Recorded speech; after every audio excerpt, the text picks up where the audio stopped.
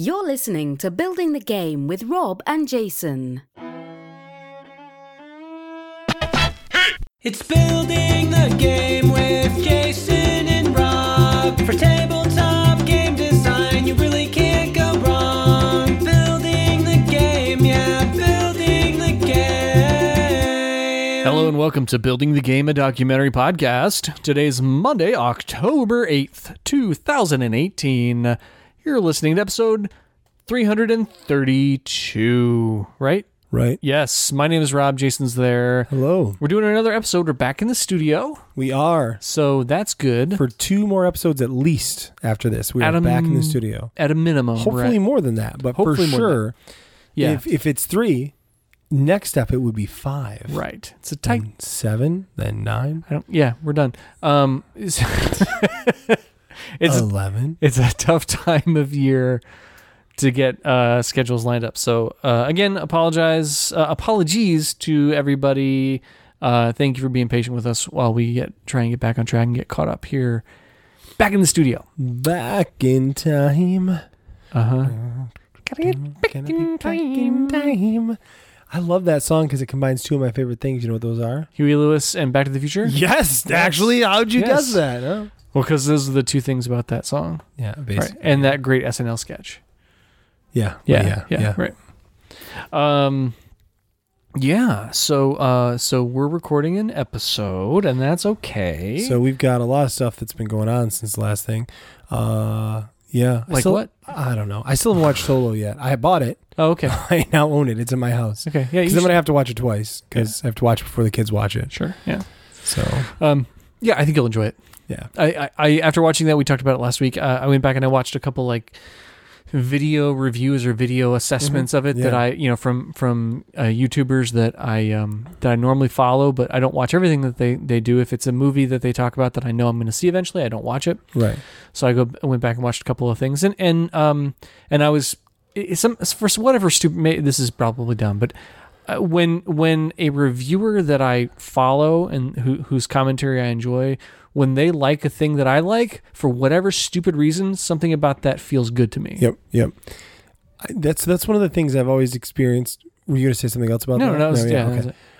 When I would read the Walking Dead recaps, and I really love Rob Brookin for IO9, but what would make me mad is I would watch an episode and be like, that was good. And then I'd read his review and he's like, this episode was terrible and here's all the real reasons why. And then I'm like, aw, he's right. It was bad. Come on, man. Yeah. Can't we just have nice things? Yeah. Here's what I want to talk about, though. Sure. Into the Spider-Verse. Those trailers look good. Oh my gosh. Yeah. That second trailer? Yeah. Wow. Yeah, it looks great. It looks funny and clever and smart. Yeah. And cast really, really well. Yeah, really aware of what it is. Of what it is and what it kind of needs to be and what the audience wants. Right. Yeah. Do you think Nicolas Cage realizes they casted him as a joke? Look at his career, Jason. Okay, fair enough. Okay. I mean, like, that dude's got a lot of debt to pay off, is my guess, right? I mean, he's perfect for Spider-Man Noir, right? I mean, sure. I mean, no matter what he does, he's going to be great in it. No, I mean, you just have to look at that guy's filmography from the last 20 years, and you'll understand that guy will do anything. I just mean, like, does he know that, like, straight up legit? Because sometimes Walken, right? He gets it, right? He's like, you're casting me to be the Walken here. And that's going to be funny. Right. But, like, I don't know if Nicolas Cage knows that about himself or not. He thinks he's really cool. No, he knows. Does he know? I think he's self-aware. Right. He doesn't. He's not always happy about it, but I think he understands.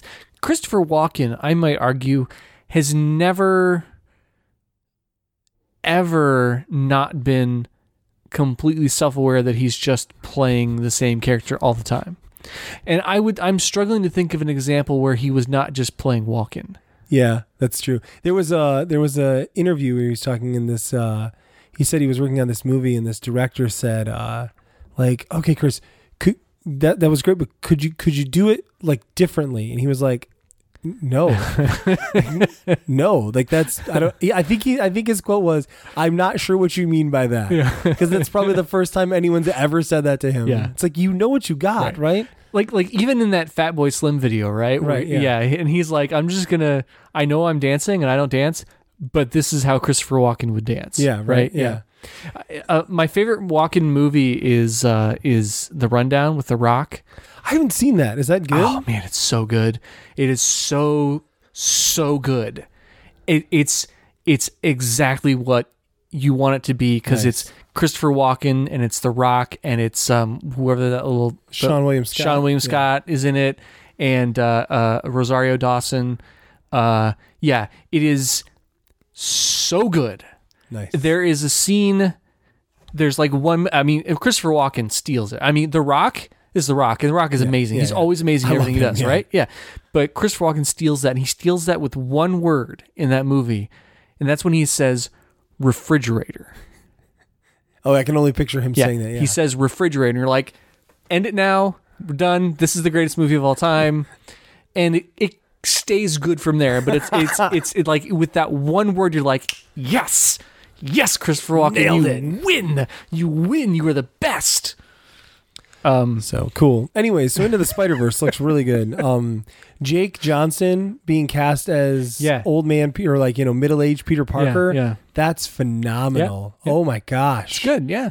And also who's he? Oh, I like Haley Stanfield. Is she Spider-Gwen? She's Gwen Stacy. Yeah, Spidey-Gwen. Yeah.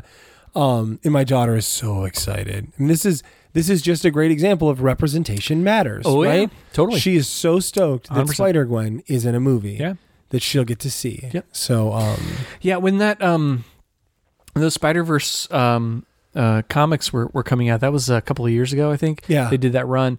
And I kept reading about it online and being like, oh, man, I'm missing out. And then I went to the comic book store and bought, for 4 weeks or 4 issues straight, bought the newest issues of that, and I was like, this isn't all that great. And then so I stopped, and then the next week I read another thing, like, oh my gosh, I missed.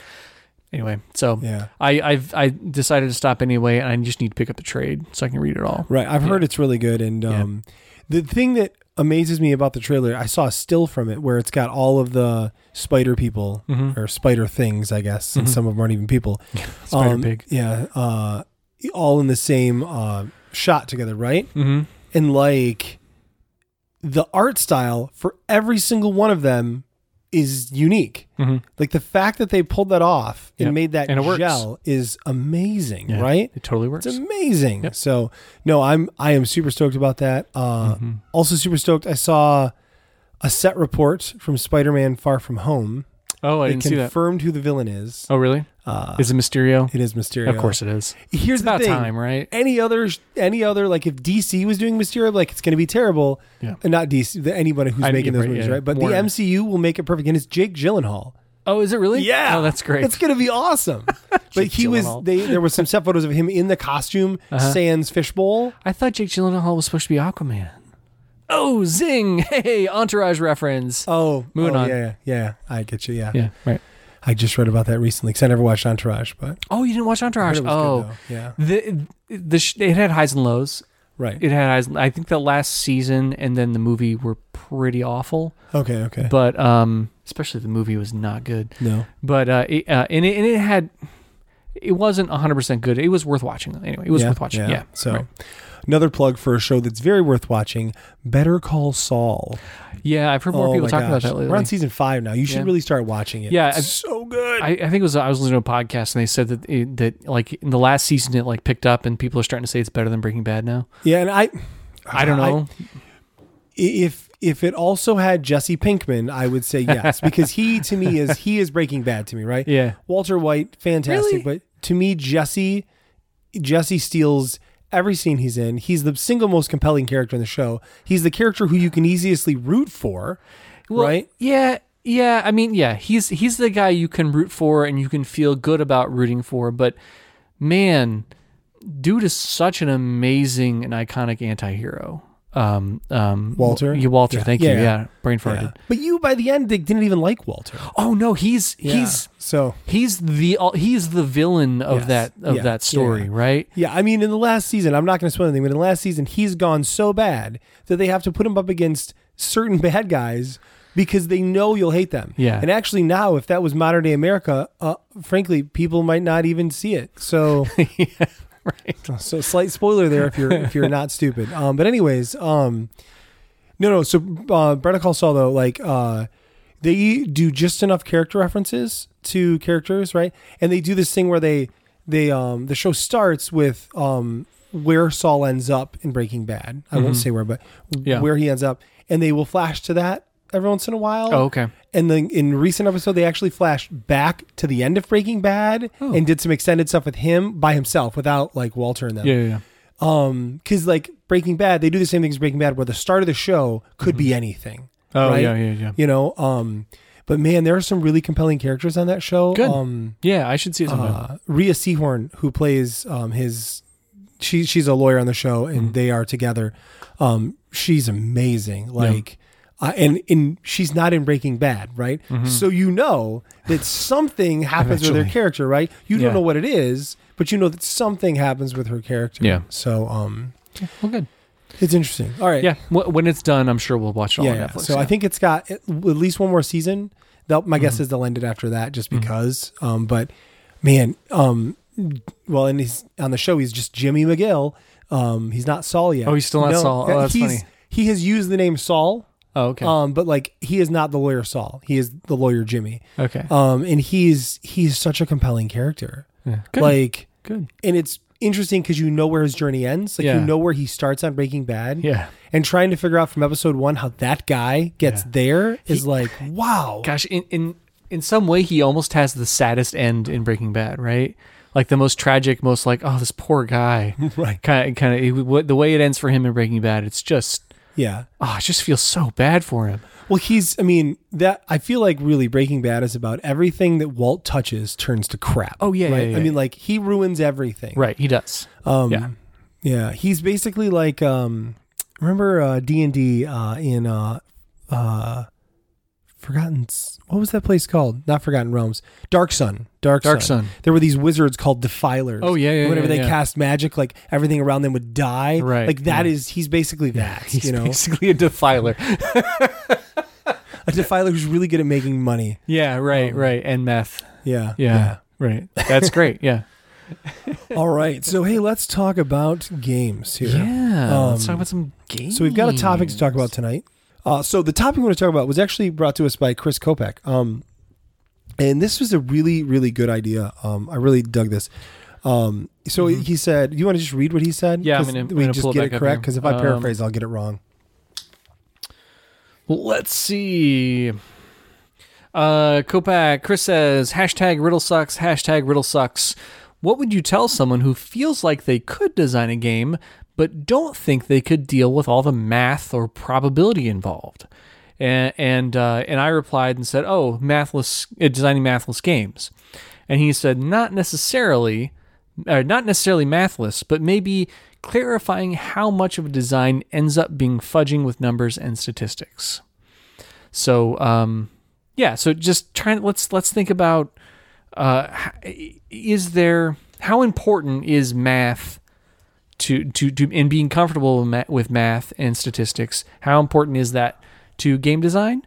And what can you get away with if you're not comfortable with that stuff? That's a great question. Yeah. I think first off, so I would struggle not being able to use math in games when it comes to balancing. Yeah. Because that's my go-to step one is always what are the percentages of the number of the type of cards I have. So, I mean, that's math, but it's not, right? That's a spreadsheet. It's percentages. I mean, basically, it's a simple divide by, give me the percentages. Yeah. And then I say to myself, in a perfect distribution, right? Knowing that it won't be, but in a perfect distribution of, if this is 25%, that means if I draw X, well, see, okay, then it gets kind of mathy, but so, yeah, but see, no, I'm getting too mathy there when I say like perfect distribution, blah, blah, blah. So, a simple way to say it would be for every 10 cards I draw, this is the percentages that they'll be, right? So in perfect numbers there, if there's 10% of each card, I should get one of each card, right? Yeah. That's not going to happen. I mean, it absolutely could, but probably not going to happen. Sure. Right? Statistically, just as likely, right, as any combination. We want to stay away from math and statistics is the thing. So that's hard to... It's hard for you. It's hard for me because I design a lot of card games. Yeah. They're puzzly card games, and balancing they're tight. Super important, right? Yeah, they have to be tight. Right. I mean, Into the Black Forest is a great example of most of that game came down to figuring out the perfect distribution of numbers so that the scores were balanced. Sure. And that you had enough cards. I mean, Sure. that was the whole game. Yeah. Yeah. So I'll say that I started out doing zero math, like absolutely zero, thinking, I don't need to know math. Why does math matter? This is what, I as long as it feels good, then I'll be fine. Right. And of course I wasn't fine, and I learned that over time, but what, so, well, you know what? Even that, I think maybe I'm misspeaking briefly. So let me say it this way: if you were willing to do enough testing, you probably can get away without doing math and modeling and any kind of statistics at all. And I should also say we're assuming some more complex game designs, right? Right. Yeah. I think that, yes, unless you're designing like a CCG, right? Yeah. In which case, any game we were talking about fighting statistics or something, if you don't do math, the game will not be balanced. Right. So if you're pulling back from that, just some kind of a simple entry level Euro sort of idea, if you have the time and are willing to put in the time to do enough testing, you will eventually see enough of the scenarios, enough of the permutations of how things work together that you will get a pretty good feeling for how stuff goes. Right. And you probably won't need to do much math or really any at all. But of course that's a very broad generalization, and it depends a lot on mechanically how the game design works.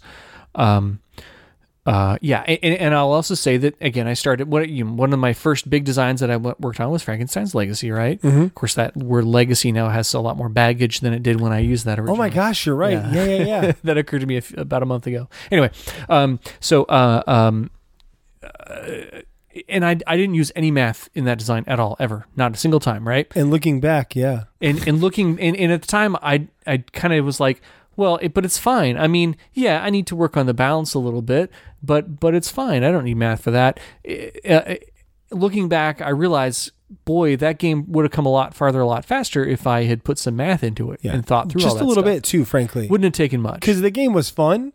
It needed, but the thing that wasn't fun was way out of balance. Yeah, that you'd get the wrong cards at the wrong time, or there was too many of this card and not enough of that card. Yeah, right. So the longer I did this stuff, and the more I worked at it, the more, number one, I realized how doing some basic math like percentages and adding and subtracting and stuff, how much value there is in that, and also the better I got at it. Right. Game design has been a great tool for me to help me learn Excel better. Yeah, absolutely. Which is funny. But now, all that said, you can have perfect math in a game. Yeah. And it can still be boring. Totally. In fact, this is something I mentioned before on the show, but I like to credit it back to John Gilmore, where he said that, a lot of times in a game, you get the math right, and then you play the game and it's not fun, and then you break the math until the game is fun. That's easy, right? Sure. You've got, here's my great best distribution, but it doesn't feel right? Yeah. That comes with hammering through play testing, right? I would say, though, there are games you can design that don't really need much math at all, right? Games like Cards Against Humanity, right? Or party games in general, they don't need any math. Or social games like that, right? So social stuff, not as big of a deal. I would even, where you're going to get into heavier things are trick-taking games where you have direct points for scoring, right? Yep. That's why it matters so much with Into the Black Forest. That's why it mattered a lot with On Real Estate, because the math on that scoring, right? Like, if you ever are bored and you own On Real Estate, do the math on the best case scenarios for the cards, and you'll see that it's incredibly balanced because I worked really hard to figure out the best number of cards combo to point combo to multiplication combo to figure out how you would break the game. Yeah. And there are some that are more powerful than others, but they are pretty darn balanced. And I'm very proud of that. And that's one of the reasons the game is fun. Yeah. Because if it was broken, it wouldn't be. Item Shop, which I'm still working on right now. The first time I put together a spreadsheet with a lot of that math in it, I was like, man, this is great. Got it right the first time.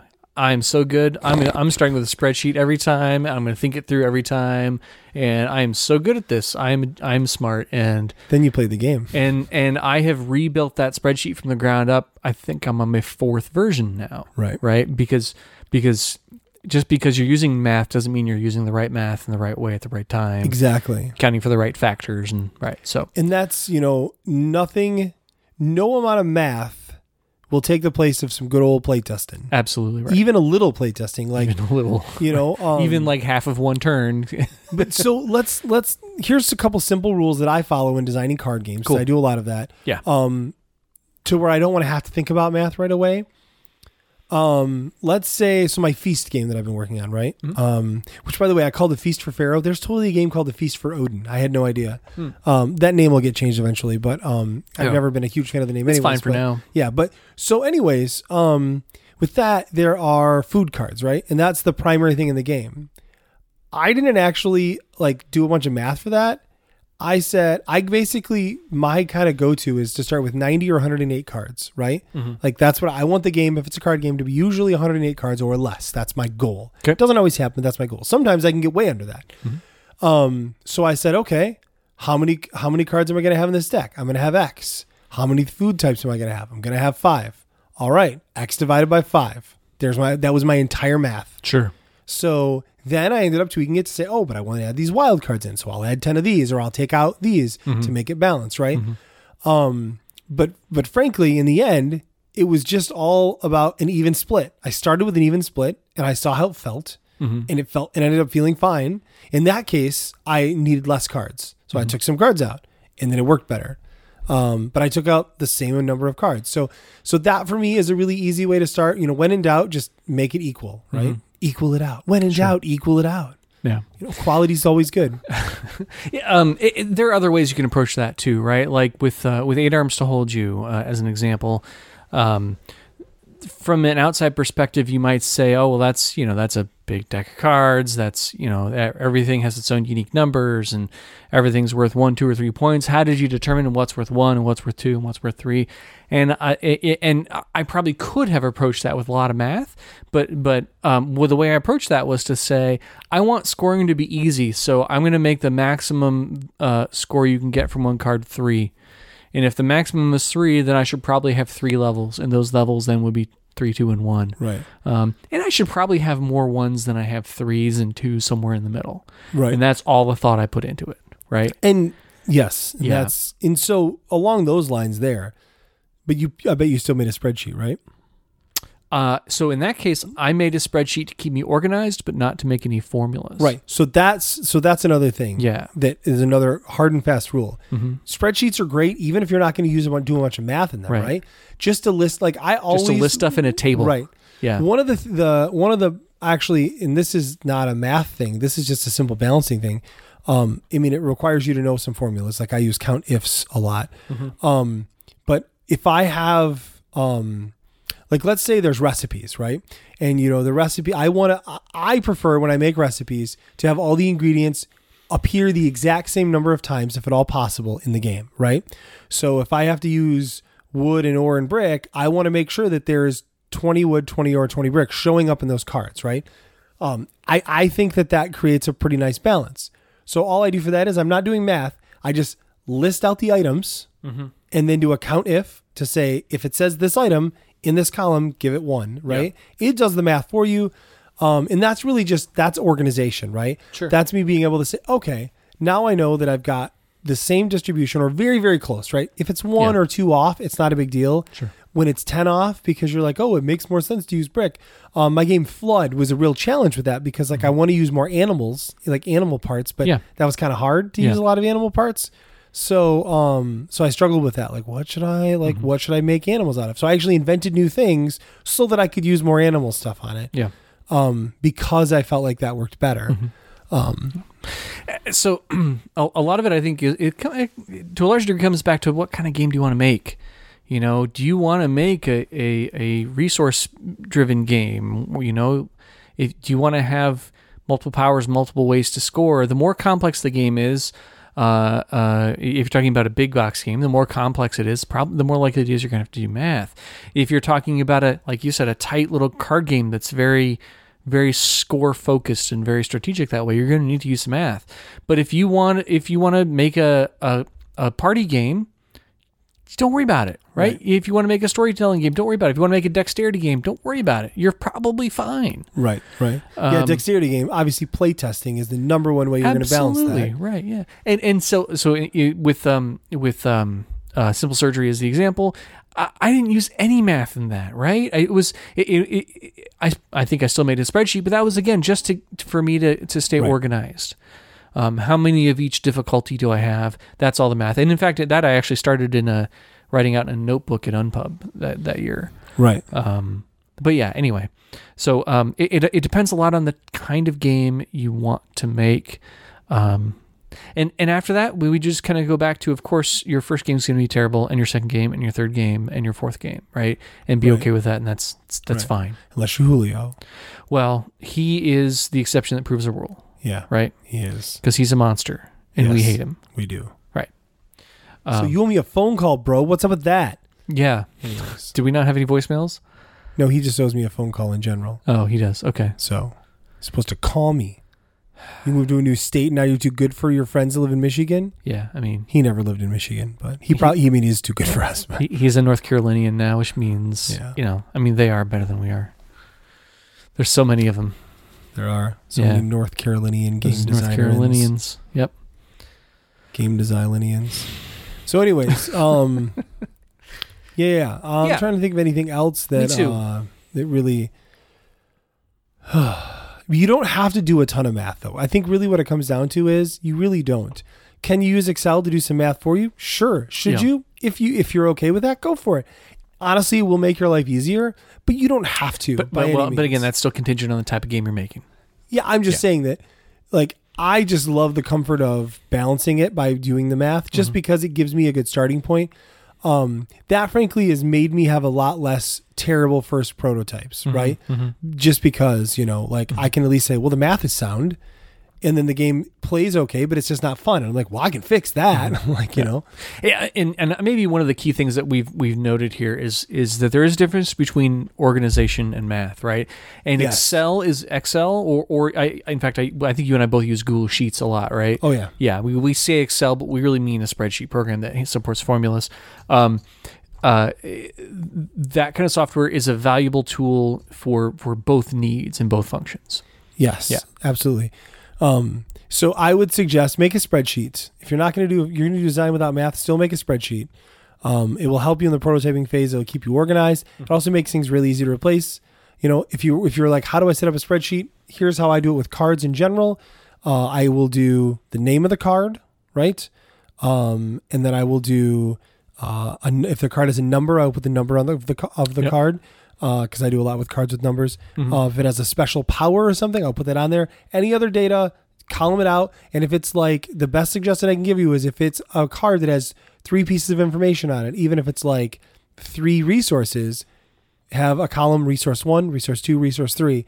That allows you to count those a lot easier if they're separate and not together. Yeah. That is a lesson I learned a long time ago that really does make a difference. And then your last column should always just be count. How many of that card is in the deck? Unless they're all unique. Yeah. So, I actually probably break it down a little further than you do, honestly. So my standard is I start with a card number, even if the cards are not numbered in the game. Right. I start number the cards. I number the lines. Yeah. I number the lines just so that I can.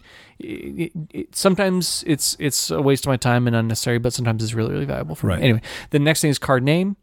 And then from there, you're right. It's column. Any and every piece of information that is on that card gets its own column. Yes. And I agree 100%. There's not just a resource column. If there are 3 different resources in the game, there are 3 separate columns. Yep. And if that card if it's wood, stone, and gold, and the card is a gold card, then I put an X in the gold column, and the other 2 columns are left blank, right? I don't write wood or stone or gold within the same column. I don't do that. They all get their own separate columns. Right. There's always, I always leave some kind of a special column, even if I don't plan on using it, right? Because I have it in there, and I also have a notes column. I always put that in there just in case, because I might just write a note to myself the next time I come back to look at it. But I break everything down separately. Yeah. And if I was using suits on something, each suit would also have its own column. I wouldn't have them all. Now I will do just a column with the word suit, and then like spades, hearts. again, because of the way I do the accounting, it's just easy to do it that way. So yeah, that's fine. But I break it down as granularly as possible because I don't want to have to go back and redo something. Right. I like to just break it down. No, in most of my spreadsheets will have like 3 tables on them, right? Like I break it out into separate tables that count different things. And a lot of times that information is not useful to me, like beyond the initial balance, but I keep it because then when I need to tweak something, because I'm good with formulas, it will auto correct itself and like, okay, that's out of balance now. Sure. I can fix that. Yeah. And I think we've talked about the versioning that I like to do. Right. That I do more of that than I need to really. Right. But yeah, in Google Sheets, like with that item shop spreadsheet that I built as an example, in the same document in my Google Drive, I have 4 tabs, one for each of the 4 versions. Right. And in some cases I removed lines, in other cases I added lines. But as I go from version 2 to version 3, and if I cut out 10 cards, I didn't delete those lines. I just simply grayed them out. Right. So the data is all still there. Right. If I ever need to retrieve it. Right. And I only don't do that if I have minimal changes that I'm not worried about. Yeah. Yes, if I have substantial changes, I will create a new tab, update it, so that I don't have to go, what was that again? Mm-hmm. Though I did hear, which I think you saw too, that it auto versions for you. Yeah. So you can go back to that, but right. the tab, frankly, is easier. I like that though, yeah. And then it's easy to tab through and go, oh, what did I do in version 2? Oh, gosh, I had that. Oh, I should put that back in, right? Yeah. That sort of thing. Right. Yeah, I also just did a big update to my hardpoint rules just a couple of days ago. And again, rather than trust the Google versioning, I just copied it to a whole new document and started rewriting from there. Right. We're playing that tomorrow, aren't we? You know what? I'm probably not going to be ready tomorrow. Come to think of it, because we're going so late tonight, I won't have time to get stuff printed. So. I can do Friday. Friday would be great. Yeah. Sure. Yeah. Okay. Cool. Yeah. Side note: those guys played that today and were messaging me today, and they seem to like it a lot. Great. And they sent me an email that I haven't had a chance to read yet with a bunch of feedback. So maybe you can incorporate that for the next playtest. Yeah, maybe. So hopefully I'll have time to look at that too. Jump on it tomorrow. Right. That's one of the reasons why I won't be ready tomorrow. Right. That's fair. Because you might as well make those changes, even if we have to wait till Monday. At this point, they've already played it. Right. I mean, we should get it right. So. But anyway, I'm not going to say who those guys were. No. While we're recording, because I can't yet. Right. Right. Yeah. Well, because they haven't signed a contract with you yet. Right. So. And you're hoping they do, and saying their name right now might not help that. Yeah. So anyway, we'll right. So, I'm going to cross my fingers, but I won't hold my breath because yeah. You'll never hear me say on this podcast. I mean, never mind. Yeah, that's fine. I'll bleep that out. Nice. Okay. I'm supposed to pitch a game now. How about? Oh yeah, why don't you do that? I feel like we did good with that topic though. But builders, if you have any more advice, let us know because we'd like to pass that along to Mr. Kopak. I think that was such a great topic idea. Yeah, and I also want to say, side note, I'm enjoying a Founders beer tonight. Oh, yes, one of my favorites. Founders, the Backwoods Bastard. Do you know the Backwoods Bastard? Oh, it's my favorite Founders beer. Is it? I didn't know that. Literally my favorite. Founders beer. Man, well I'll leave this here tonight. Thanks. Yeah. I can't drink beer right now. It's too bad because Backwoods Bastard is literally so good. I like it way better than Dirty Bastard. Oh, me too. Yeah, because it's the bourbon barrel. Yeah, I like that flavor. better. Yeah, so it's so good. Yeah. I haven't had this in years. It's amazing. It's so super good. Well, I'll save it next time we record in a few weeks. I will drink up with you. It'll be great. Yeah. All right, so I'm going to pitch a game. So speaking of mathless design, I've got a party game to pitch. Another party game from Jason. I've been in a bit of a party game kick lately, just because it's different and it's a bit freeing. And I've been working on some heavier games. Flood is a much heavier game for me. Feast was even a pretty heavy game for me, balancing wise and stuff. And so I kind of needed to give myself some freedom. And Mustachioed is going really, really well. Now it's got levels in it, kind of like the Mind does, where you would play multiple levels in one game, and that's pretty exciting because it's pretty great. You talked about that, I think, last week. Yeah, I did that 4-person play test, and it went super well. Yeah, good. Yeah, with all 4 levels, loved it. So anyways, so this game does not have a name yet, and it's got a bunch of problems, and it's kind of just an inkling of an idea, but but I could literally make a prototype tomorrow. That wouldn't work, but I could make it. Okay, so okay, all right. So here's the idea of the game, and I told you about this, but I refined it because you had feedback on it. Because I'm a genius. Well, no, your feedback was kind of what I was already worried about. It's one of those things where I have the concern, and then you say it, and I'm like, oh crap. All right, now I got to do something about it. It's a real problem. So okay, so I'm going to tell you there's two ways to play this game. There's the way I came up with, and there's the way that will be easier for groups to play together. Got it. And they can play it either way. Okay, right? wait. Got it. All right, good. Okay, so here's how it works. The idea of this game is you are trying to identify. So let's pitch the general version, the version that everyone would play, and then I'll tell you the specific original version that I think is good. It's the general. So this is a game about insurance. Yes. Go to the general. How do you even know that? You don't watch TV. I've been to hotel rooms. I've seen those commercials. Oh, okay, yeah. On hotel TVs. Worst. Yeah. Okay. So the idea of the game is at the beginning of the game, everybody has a character card put in front of them. That's not who they are, right? And the character card is just words, right? It might say basketball player. It might say architect. Or basically it's going to give you a job, right? So I think that's the great thing. An identity of some kind. Yeah, some sort of identity, right? Maybe it says a spy, right? A real simple, basic kind of archetype, right? Archetypal identity, right. So, okay. And then some of them might be a little more, like a crazy cat lady, right? So it's just a little, bit of a stretch. Okay. So everybody gets one put in front of them. Excuse and again, me, I'm a crazy cat man. True. Rawr. So that's not who you are, but it's the person who you've got, right? Then everybody's also going to get a card that says a player number on it, right? Mm-hmm. Player number 1, 2, 3, 4, 5, 12, whatever. And so you put that player card in front of you with your number. Mm-hmm. And then it's got 3 lines on the card, which makes so the card would be sideways, right? No, I guess it would be standing up. Player 1, right? Okay. There'd be a line at the top, a line in the middle, and a line at the bottom, right? Okay. I'll get back to those, but they're important. 3 lines. Yep. You're also going to have 5 cards in your hand. Now, all the cards in this game, outside of the names, the types of people, are places. All sorts of places. Maybe a soccer stadium. Maybe a sewer. Oh. Maybe a mountain top. Maybe, so like literally tons of places. Maybe a gas station, right? So all of these different places, right? Okay. On your turn, your job is, you also have been given a card that has a player number on it that's secret, right? Okay. So while my player number 1 card, everyone can see it, I'm also going to be dealt a card that says player number 1 through 4 if there's 4 of us, right? Mm-hmm. That player's card is the card I care about. Okay. That's what I'm trying to describe. Okay. So with what I'm about to do. So if I'm player 1, you're player 3, I'm going to get a player 3 card and I'm trying to figure out what character you have. Or no. So I'm sorry. So the characters that we have are face up. Oh, okay. Everybody knows what character you have. Oh. This is to say what character I'm trying to describe. Okay. So you're player number 3, you have basketball player, right? I'm player number 1, I have architect, right?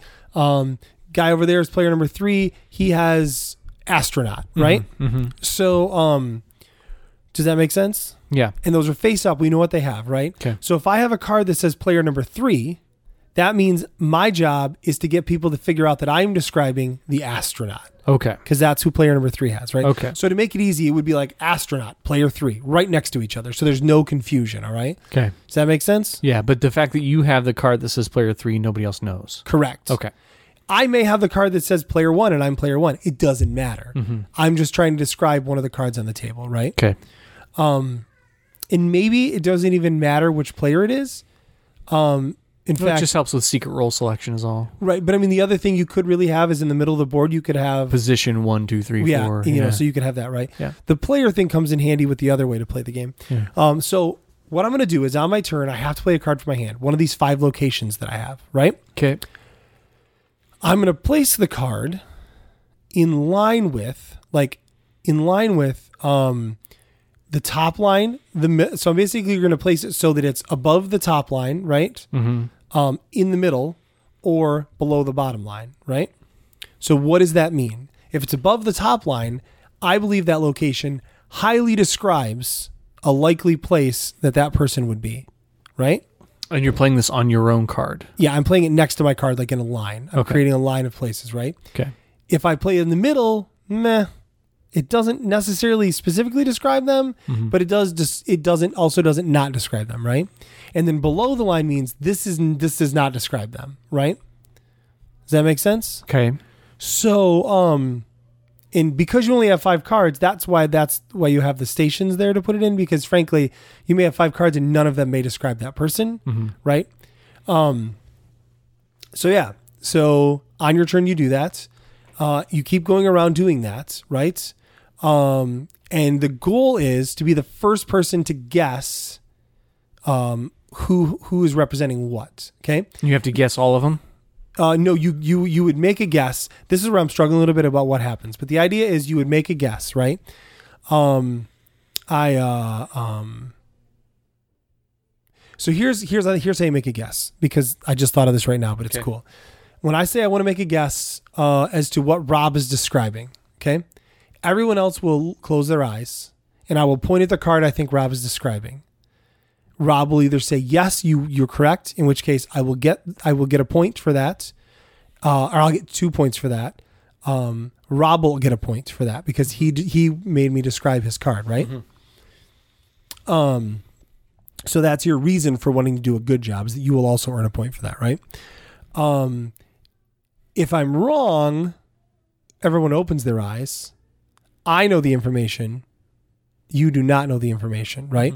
So other than I'm not trying to describe that person, because why would I guess them, right? Unless I'm trying to throw you off. So there's no penalty for guessing wrong. Maybe there should be, though. Maybe there should be. So to make sure I'm understanding. So let's say my card says the one I'm trying to guess or trying to identify is the astronaut. Okay, so somebody else on the table has the astronaut. Right. And I'm trying to identify the astronaut. Right. Okay. So I have 3 location cards. One is the moon. Yep. One is a racetrack. Yep. And one is, say, a factory. Okay. Yes. Okay. All right. So on my 3 turns, I'm going to place the moon as the highest one. This goes a lot with my astronaut. Right. The racetrack is going to go below, and this has nothing to do with an astronaut. And the factory might be in the middle because, well, you got to make spaceships somewhere. Right. Okay. And I'm putting those down so that everybody else knows that I'm trying to describe the astronaut. That's the goal. Yes. Okay. And I'm doing that so that if you successfully guess, then we both get a point. Correct. Okay. All right. Except for, we both get a point that way. Because I need to be incentivized to tell the truth here, right? And help everybody else, right? Right. And I think what I would probably do is make it some sort of, like the first person, so if there are 4 players, or maybe, so they would be X minus 1, right? So there's 4 players. The first person to guess correctly, you both get 3 points. Second, you both get 2. Third, you both get 1, and then the last one just doesn't get guessed, right? This might be better as a co-op game where everybody's trying to solve everything, maybe. Because in with this sort of stuff, I don't think there's room for cheating, because it's just straight up put a card somewhere, right? There's none of that kind of social fudging going on, right? So you think it's a good co-op idea? It might be. I'm not saying I'm struggling for how you would work together with the co-op, because you're all trying to help each other, and you want to encourage. And so somebody might say, "Hey, I'm ready to make a guess," and I'm ready to guess Jason's, and Jason might say, "You know what? Don't do that yet," knowing what else you still have in your hand. Okay. I'm just struggling with how the game ends, how you win and lose. Like, it's easy if it's scoring points and stuff, right? All players only get 1 guess, and then you can't guess anymore. Or all players all get 1 wrong guess. Yeah. And then they're out. And then they're just out of the game. Whatever character they have is out. Right. So here's a way to, if you're going to make it a co-op, here's a way to make it harder then. Once I play a card in a slot, I can't play another card in that slot until I've played cards in every other slot. Yeah, that would make sense. So if I play a positive card, I have to play a and a negative card. Yeah. Before I can play another positive card. Because that's tough. Yeah. Because I think then that would I be might important. have to play some bad stuff. Yeah. If you're going to do that, then you might also only ever have 2 cards in your hand. Mm-hmm. You have 2 location cards in your hand. You got to play one of them. And then after you play one, at the end of the turn, you draw another one, draw back. So you have 2 in your hand again. That would also make it difficult. Yeah, that's a good point. So the original way this game was designed functions the exact same way with one exception. You are assigned a player at the table and you are attempting to describe them with the stuff, right? Like the person, not their I'm fake trying to identity. describe Rob. Yeah. So that is Rob pointed out, and this was my big fear, was if you don't know the people around the table, that really sucks, right? Because I get Joe Schmo across from me and I'm just playing at him in Unpub. I have no freaking clue anything about him. Maybe I don't think the moon describes him, but he's an astronomer. I don't know, right? So... and I think that could be a lot of fun, but only if all the players know each other. Right. Yeah. So that would be like a bonus version inside the game of, hey, you want to get personal? Yeah. Here's how you can play it this way. Mm-hmm. So that's the game. It doesn't have a name. Mm-hmm. It could be fun. Yeah. I think there's a lot of unknowns there, right? And it's at a point where you kind of have to just maybe try it and see what. I mean, obviously the goal is to abstractify how you describe someone. Right? Yeah. Like describing someone with things. Right. That, I mean, ideally, the other thought I had was it would all, instead of words on cards, it would all be drawings, right? Well, I think that would be the best way to do it. So like it's a basketball or it's a banana or it's like, you know what I mean? So like I'm trying to describe you with random things. Right. And that's difficult. And I think that's a better way to do it, not with no words at all, but every card there is an image, and it might be just a basketball, or it might be a stadium, a sports stadium. It might be, I don't know, it might be a basketball player signing an autograph for a little kid, right? And there's all kinds of different ways you can interpret those sorts of concepts. Right. Yeah. And I think that is the best possible way to approach the idea. Right. So it would still be a word, right? Like the word would be what the person. Mm-hmm. Rather than a picture, it would just be a word, right? I mean, I guess it could be a word in a picture. Like you could say basketball player and have a basketball player. I think everything. I think there's no text at all. I think the characters that you get are portraits of characters where they have some kind of clear job that they're dressed up for. And then the location cards are also art. Well, if I was going to do art, I wouldn't just do locations. I would do objects and things scenes, too, right? Yeah. Right. I guess that's what I mean. That like the characters, the specific characters you're trying to guess are clear archetypes, drawings, or portraits of characters, and then the location cards are not specific, not necessarily specific locations or specific items, but they are scenes, and the scene might have one focal point of an object or a location, but I think there would be room for understanding or examination. Right. Yeah. That's really good. You wouldn't want to overcomplicate it then, because everybody's analyzing every card, right? You don't want to be too complicated, but you want to have some space in there, I think. And to me, that would be the really cool way to do it. So, right. No, that's cool. That's tough to prototype, though. You could only prototype that with text. So, any builders out there who are artists who are like, let's make this game. Hey, let's make this game. You just draw a bunch of it doesn't even have to be good art, just better than I can draw. Sure. Yeah. Mm-hmm. No, that would be super great. I would love to prototype it that way because I think that could be really cool. You could just take still images from a bunch of movies and stuff and prototype it that way. Or Google image searches. That is true. Yeah, and that would actually be really easy for prototyping. I think you're using that word a little loosely. It wouldn't be hard. You wouldn't have to do any work other than collecting the images and putting them on a card. That'd be probably 100 images to collect, though. Yeah. It'd be fun. Do a lot of Google image searching, man. Yeah, maybe. Anyway, just a thought. It's not a bad idea. Because I think that would be the coolest way to do it. Yeah. Really, because it abstractifies the abstractification of the abstract. Right. It's super abstractatory. Yeah. Of the abstractest, most abstractiest, abstract way. All right, hey, that's good. Cool. Let's end this show. All right. Thanks, everybody, for listening to the show. If you want to get in touch with us, you can send us an email to building.com. No, buildinggamepodcast@gmail.com. 770-TEL-BTG is our Google Voice number that if you call and leave a voicemail, we'll eventually listen to it. Jason will, at least. There's no guarantee he'll play it on the show, but probably will. He'll eventually look at the entry in his inbox. You can follow us on Twitter at PodcastBTG. Jason is at JA Slingerland. I'm at Poorly_Design. Like us on places and give us good reviews. And thanks everybody for your support of whatchamacallit, Into the Black Forest. Thank you. What a great success you guys had. Unlocked all those stretch goals. It was great. Fantastic. Well done, all the people out there. And I feel like I've forgotten some details, but I don't care. Thanks for listening. Good night. Good night.